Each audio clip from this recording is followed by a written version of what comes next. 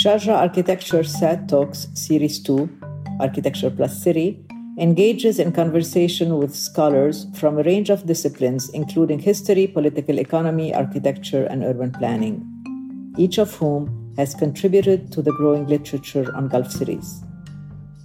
This series of 3 podcasts explores the forces that shape Gulf cities and their particular urban forms, while investigating the social and economic factors that challenge the formation of urban communities in the Gulf.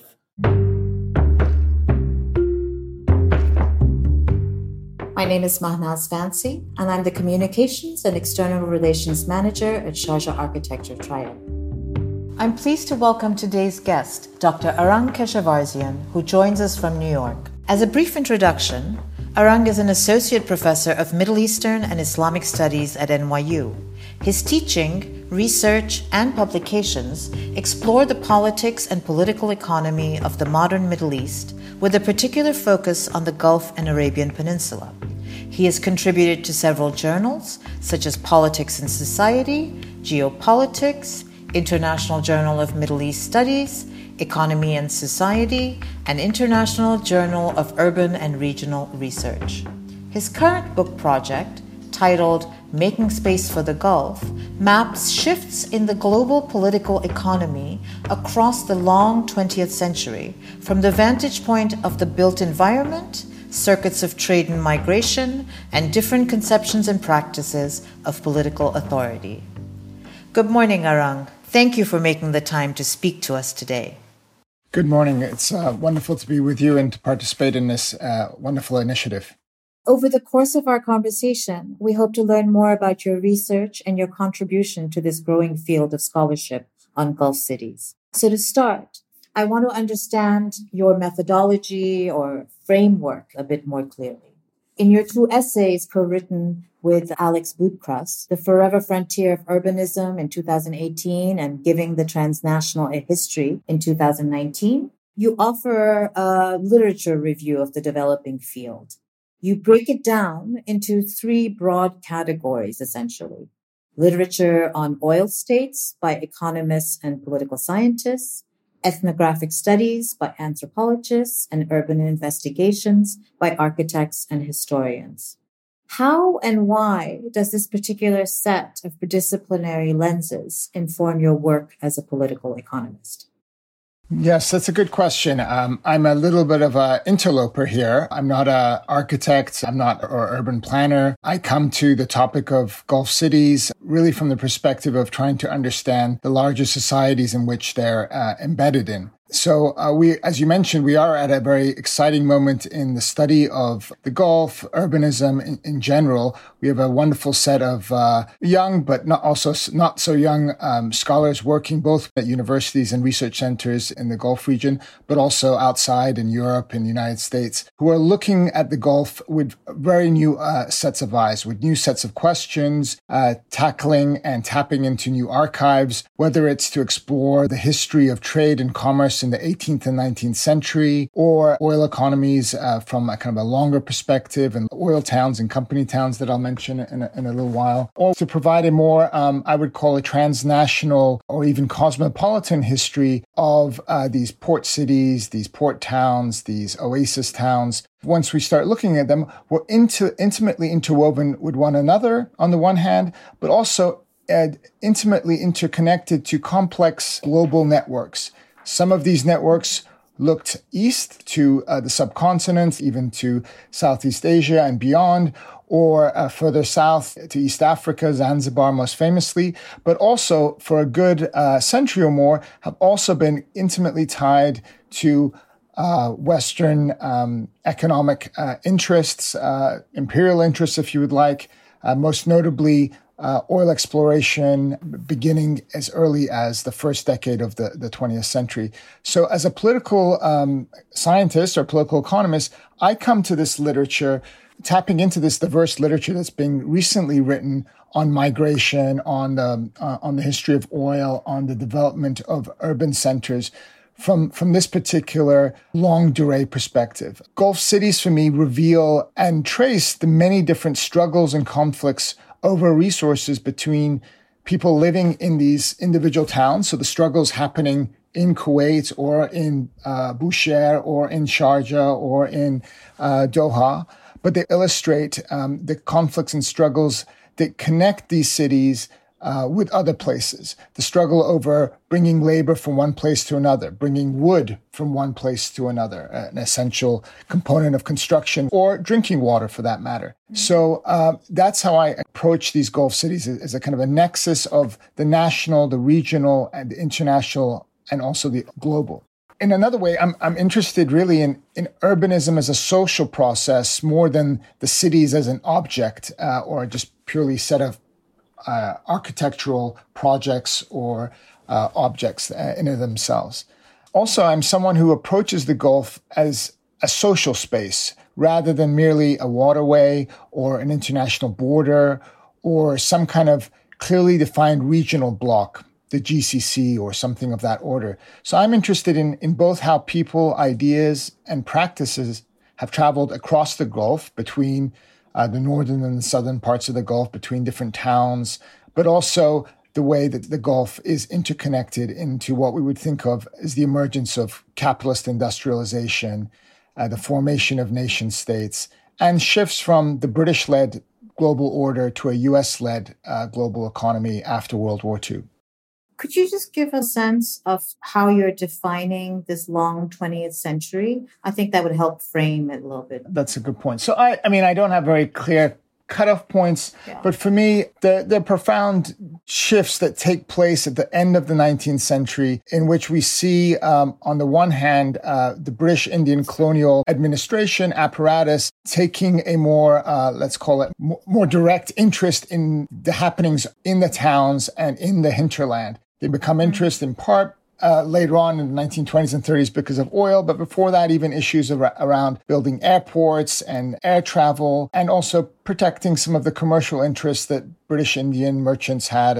It's to some extent tied with the decline in the pearl sector, which creates some disruption. It also tied to an attempt to end slavery in the region. But once the British are doing this, it also unleashes a whole series of other forces by rulers in the region trying to accrue and control sovereignty. We see this in Iran, we see this in Kuwait, in Bahrain, and other places where you have movements of trying to articulate a new form of politics. These were oftentimes referred to as the Majlis movements, or movements to create a more transparent and participatory form of government. So for me, the late 1900s kind of blurs into the beginning of the 20th century to create a very different era than the earlier 19th century. And I'm interested in this kind of transformation from this moment to once we have the creation of nation states with more clearly defined territorial boundaries and with more direct embeddedness of these economies in the global economy, whether it's through exporting oil, but also financially by being tied to first British sterling and then later US dollars. That helps frame it, especially given that's a moment in world history where you have World War I, World War II, and then decolonization happening. Along with a few other scholars, you argue that these Gulf cities need to be de-exceptionalized and kind of reframed from the narrative of the Gulf city as a quote-unquote city of the future, something that miraculously arose out of the desert through some unique powers that, were endowed by petrodollars. Mm-hmm. Instead, you propose that this narrative needs to be recontextualized in terms of the relationship with water and the regional history of port cities, which you spoke about, and the Indian Ocean transnational trade that all existed well before the arrival of oil.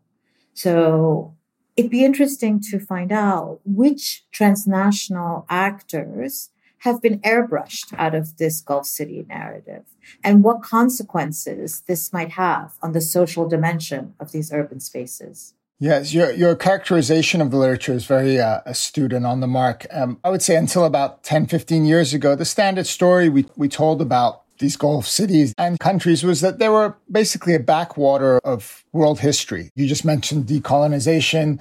We don't think of protest movements in the 20s, 30s, 40s, 50s, and 60s in the Gulf as being part of the decolonization struggle, but they were. Mm-hmm. So what I, and as you said, many others in these past 10, 15, 20 years have been doing is revisiting this history. And once we've been revisiting them with new sets of questions and new archives, what we're ultimately showing is that the region is deeply embedded in larger processes, right? And therefore, they're not exceptional places. They're not cities that were just made tabula rasa out of the desert in the 1970s because there was a huge sum of oil wealth that flowed to these treasuries. These were towns that were, for a good century, devising ways to plan the urban space. And there were vibrant commercial cities, as you mentioned. So once we actually tackle this reality, we realize migrants, laborers, both free and slaves, were essential parts of these economies, the pearl economy, the commercial economy of the 19th, and even before that, of course. We have to grapple with the movements of people, oftentimes very seasonally between the northern part of the Gulf and the southern part of the Gulf and back and forth. And it becomes very difficult to classify people as either being Arab or Persian or South Asian or from Africa. They were so commingled in so many complex ways. I, using the work of many historians, think of these societies as being littoral societies that were fundamentally marked by their oceanic or seascape, being people of the Khalij, or as we say in Persian, bandari, people of the ports. That's what marks them, and that's what makes them distinct from people from further inland, but also what unites them even across the Persian Gulf or even across the Indian Ocean landscape. So one thing has been airbrushed out until recently is this highly interconnected, socially and even culturally interconnected littoral society that gets brought back in. By the exceptionalizing the Gulf, another aspect to this is to remember that the oil industry is not just like a little switch that you turn on in 1970 with the oil boom, for instance, or what used to be called the oil revolution. But these were company towns, towns for exploration that go back to the very first years of the 20th century that led to the building of Abadan, this major oil town in southern Iran, led to the building of Ahmadi in Kuwait, it led to the building of Bahrain's Awadi, and of course Dahran in Saudi Arabia. And all of these company towns, these cities, go back many, many decades. And what a number of urban historians have pointed out is that we can see the traces of planning, urban segmentation, urban fragmentation in these company towns, the use of space, the use of the built environment to segment populations into clear categories. In the 1920s and 30s and 40s, in some cases, they were described as different skill groups. So management, middle, semi-skilled and skilled. But very quickly, even the documents reveal that what was being called skill was really race and ethnicity. So these small company towns were actually different people being divided up by quote unquote race and ethnicity. So Arabs lived separately from South Asians, lived separately from Brits and Americans. Where are these archives? This is one of the struggles we all have as researchers in this region. We don't necessarily have archives located in these countries. Where did you find yours? Where do other scholars of this area go? Sure. As a political scientist, I get to hide behind and, in a sense, take advantage of the historians doing the real labor in the archives. So I myself have done some archival work in the British National Archives, for instance, and to some extent even in the Iranian archives. But the really good work that I'm using by people such as Nilida Fukaro, by Reem Alisa, by Robert Vitalis on Saudi Arabia, by Kaveh Ehsani on Abadan, and many others. I'm forgetting some people here. They're basing their work in archives in the British Petroleum Archives, or what used to be the Anglo-Persian and Oil Archives, in the Aramco Archives. So some of this is the firm archives, but also the National Archives for Britain, the United States. And these documents from the 1930s and 40s are oftentimes quite transparent, right? So that's useful. But I should also mention, because my co-author, Alex Bedroukas, he's been doing a lot of work on Kuwait. One of his arguments is that, and I think Nalita Fukaro and Farah Naguib also point out, is that the local press from the 1950s and 60s, especially in Bahrain and Kuwait, they're full of articles that discuss both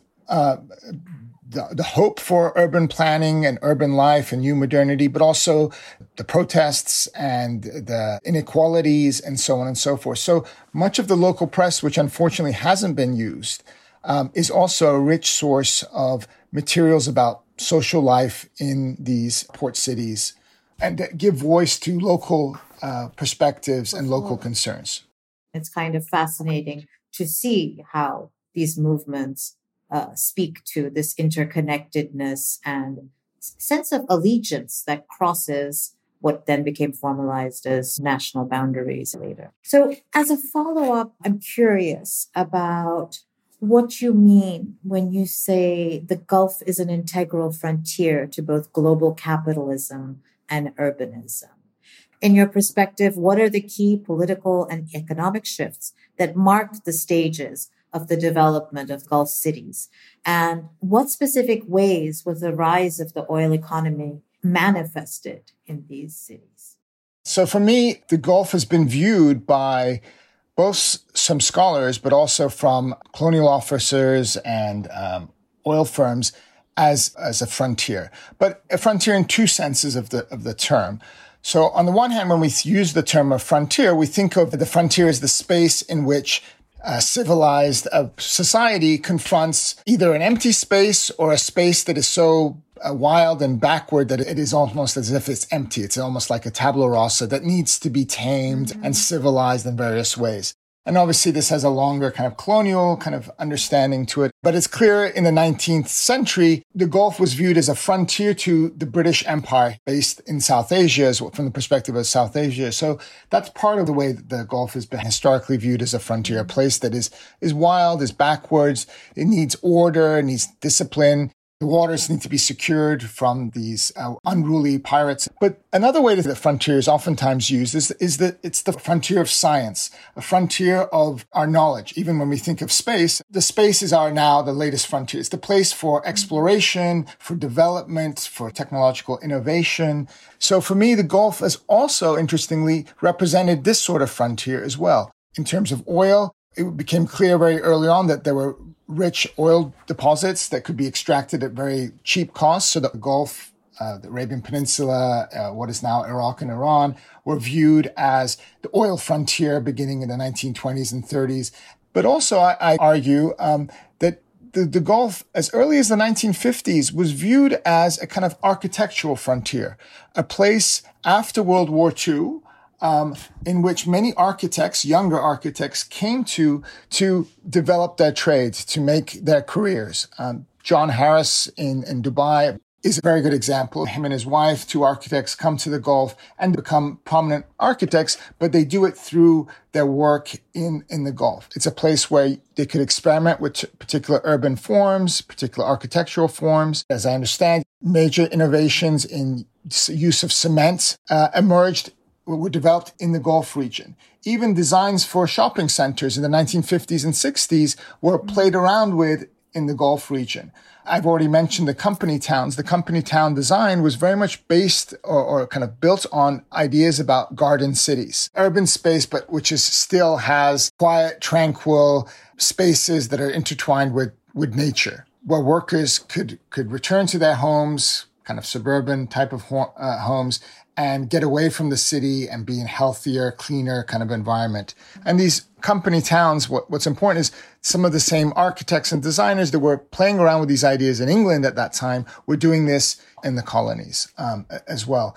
So the larger point here is that we oftentimes have this view that kind of modernism or modernity or technological innovations were mastered in the metropole and then transplanted to the colonies. But what is striking is when you read the literature that's coming out on architecture and urban planning is that it's clear what was the colonies and later become the third world and the global south were sites of the most cutting edge forms of urban planning simultaneously. So they were places of experiment, laboratories, or a kind of architectural frontier. Is this what you mean when you describe architecture and city planning as technologies that kind of build on and are formed by the intertwined legacies of imperial rule and extractive capitalism? Sure. I mean, to some extent, but what I'm really pointing to is that we have to remember that there are many different logics behind urban planning. As I mentioned earlier, as we look at kind of urban planning in company towns or the 1950s, part of the logic of these plans was how to control, and specifically control labor, right? So Aramco and BP, when they were building these company towns, the logic behind separating out Arab workers from South Asian workers, Iranian workers from South Asian workers, and so on and so forth, was to keep the working class separate, prevent them from unionizing, protesting, in order to keep labor costs down, right? For me, as a political scientist, when we discuss urbanism, when we analyze architecture, we also have to keep in mind the politics behind the built environment. And the politics behind these urban forms were intimately tied to controlling people that were viewed as threats, laborers, quote unquote, foreigners, migrants. And there is a century of this when we look at urbanism in the Gulf cities, where the urban space is used as a technology of control. One of the questions our series is trying to think about in the background is, what is the possibility of an urban community in these Gulf cities if they are built on these layers of segregating architecture and urban planning?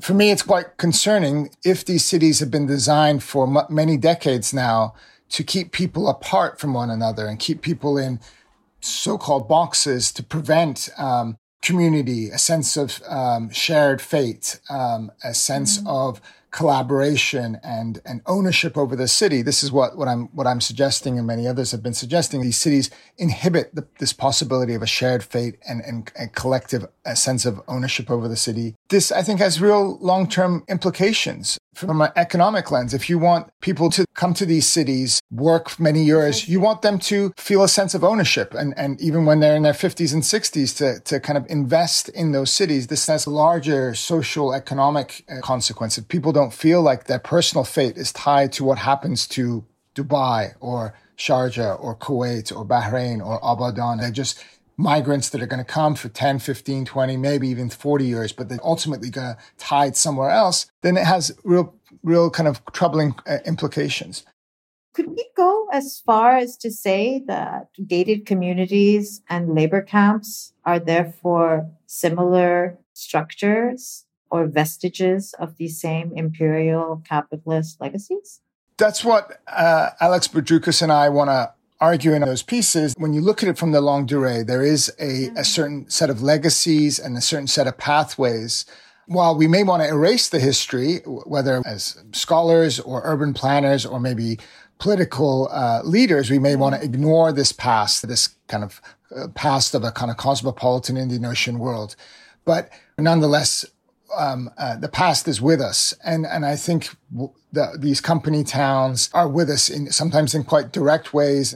You know, one way to think about the possibilities for an alternative future is, if I understand correctly, there's a growing interest in the old port town. Part of this interest is to turn these city centers into kind of open air museums, heritage sites, are very cleansed, purified kind of notion of history to legitimate particular families, particular rulers, particular categories. So that's can be questioned, could be critiqued. From what I understand from people like Farah Naqib and others, is that some of the younger people, especially in the Arabian Peninsula, are rereading this history and are interested in these old urban centers as a place of possibility, a possibility of a different type of globalism, a different type of social intercourse, if you will. So I think if we start to think about the old city centers from the 1930s, 40s, 50s, and 60s, and think of them not as just pure museums to preserve heritage, but as real lived spaces where migrant workers live, but also where people's ancestral homes reside, where old souks and shops could be, but also maybe walking tours and maybe artist studios could be set up. So a more meaningful space where people who live in the cities actually decide how those cities are developed for the future, not just as a way to preserve it for the, as some frozen past. I feel like there are moments when we can all sound a bit nostalgic or romantic about this cosmopolitan past. Yeah. I mean, it's very seductive, but it's also real, right? This is a multicultural, cosmopolitan part of the world that is inherently, as you say, deeply networked, an entire region for years. Your article, The Geopolitics and the Genealogy of Free Zones from 2010, really got me thinking. Are these free zones as zones in what were old port cities in the Gulf also inherently imbued with the same power to exert political and economic control over the people there? And what does it mean that these zones actually physically block the city from the water today? The same water which was previously the source of the intermingling that marked the old port cities socially. I think that there's two issues here that you're pointing to. On the one hand, this free trade zone model is another form of segmenting different laws, different governing bodies, right? By creating a free trade zone of authority, you're creating a whole separate little mini government that has its own laws, more relaxed customs laws and labor laws and so on. And you're separating out the economy, but also the labor force into two different categories. So it makes it, again, harder and harder to have a sense of society, of collectivity, of community, of shared fate. In that article, one of the things I was trying to convey is that when we look at two of the more famous free trade zones in the region, one a success and one less of a success. We think of Jebel Ali in Dubai in the United Arab Emirates, but it's important to remember Kish, the island of Kish off of Iran. When we look at these two examples, these were very early projects. The planning goes back to the 1960s in the case of Kish and the 1970s in the case of Jebel Ali. So again, this was another way for me to emphasize the point that free trade zones were being developed by practitioners and businessmen and so forth at the same time in the Gulf as everywhere else. It's not a story of the Gulf catching up to the idea of free trade zone. In a sense, Iran and the United Arab Emirates were almost ahead of the time. So that's one thing. But the second issue you're raising is, and it gets raised in that article and some of the other pieces, and Laleh Khalili has been thinking a lot about this as well, is that you also have a kind of a revolution in shipping at the same time in the 50s and 60s. If you think of the old port city being built around the port where different ships of different sizes would come in with different forms of labor. Again, can't forget slaves and so forth, pearl divers, shipbuilders congregating around the port. The whole city kind of grows out from the port. That is our classic understanding of a port city. But with these large container ships, which requiring very, very large port facilities, you get, as you pointed out, a kind of a detachment of the port from the city. But another way to think of it is I and many others have pointed out that over the last 50 years, these historic port cities have turned their back on the sea. If you think about the growth of Dubai and Abu Dhabi and Kuwait and Bahrain, the nicest gated communities are further and further out into the deserts. And people almost don't even see the sea, or they don't smell the sea. Their lives don't depend on the sea, obviously, in the ways that their grandparents' lives did. These cities used to be called the Queen of the Persian Gulf, Queens of the Indian Ocean. These places, the societies now have a far more removed relationship to these ports. They depend on them for imports and exports, of course. So they do literally still depend on them economically, even for drinking water, desalination, and so on and so forth. But they can ignore the sea for days and weeks on end because they are living in their cars and their gated communities and the high rises. As a last question, I would love to find out about your next book. So some of these articles that you referenced, the building blocks of chapters for this book, which tries to develop a history of the Gulf that is a longue durée, but also continuously moves back and forth or tacks back and forth between the northern coast, the southern coast. Iran is read in relationship to Kuwait and Dubai. For me, you can't tell the history or can't really seriously investigate Kuwait without looking at Basra and Abadan and vice versa. Similarly, you can't tell the history of Dubai without looking at Lenge or Bastak. So this book uses this kind of this analytical lens to tell this a larger history of the Gulf from the perspective of different geographic scales: the global, the national, the urban, and even the individual migrant who moves back and forth. Thank you for listening. To join for future SAT Talks, visit our website and follow our social media.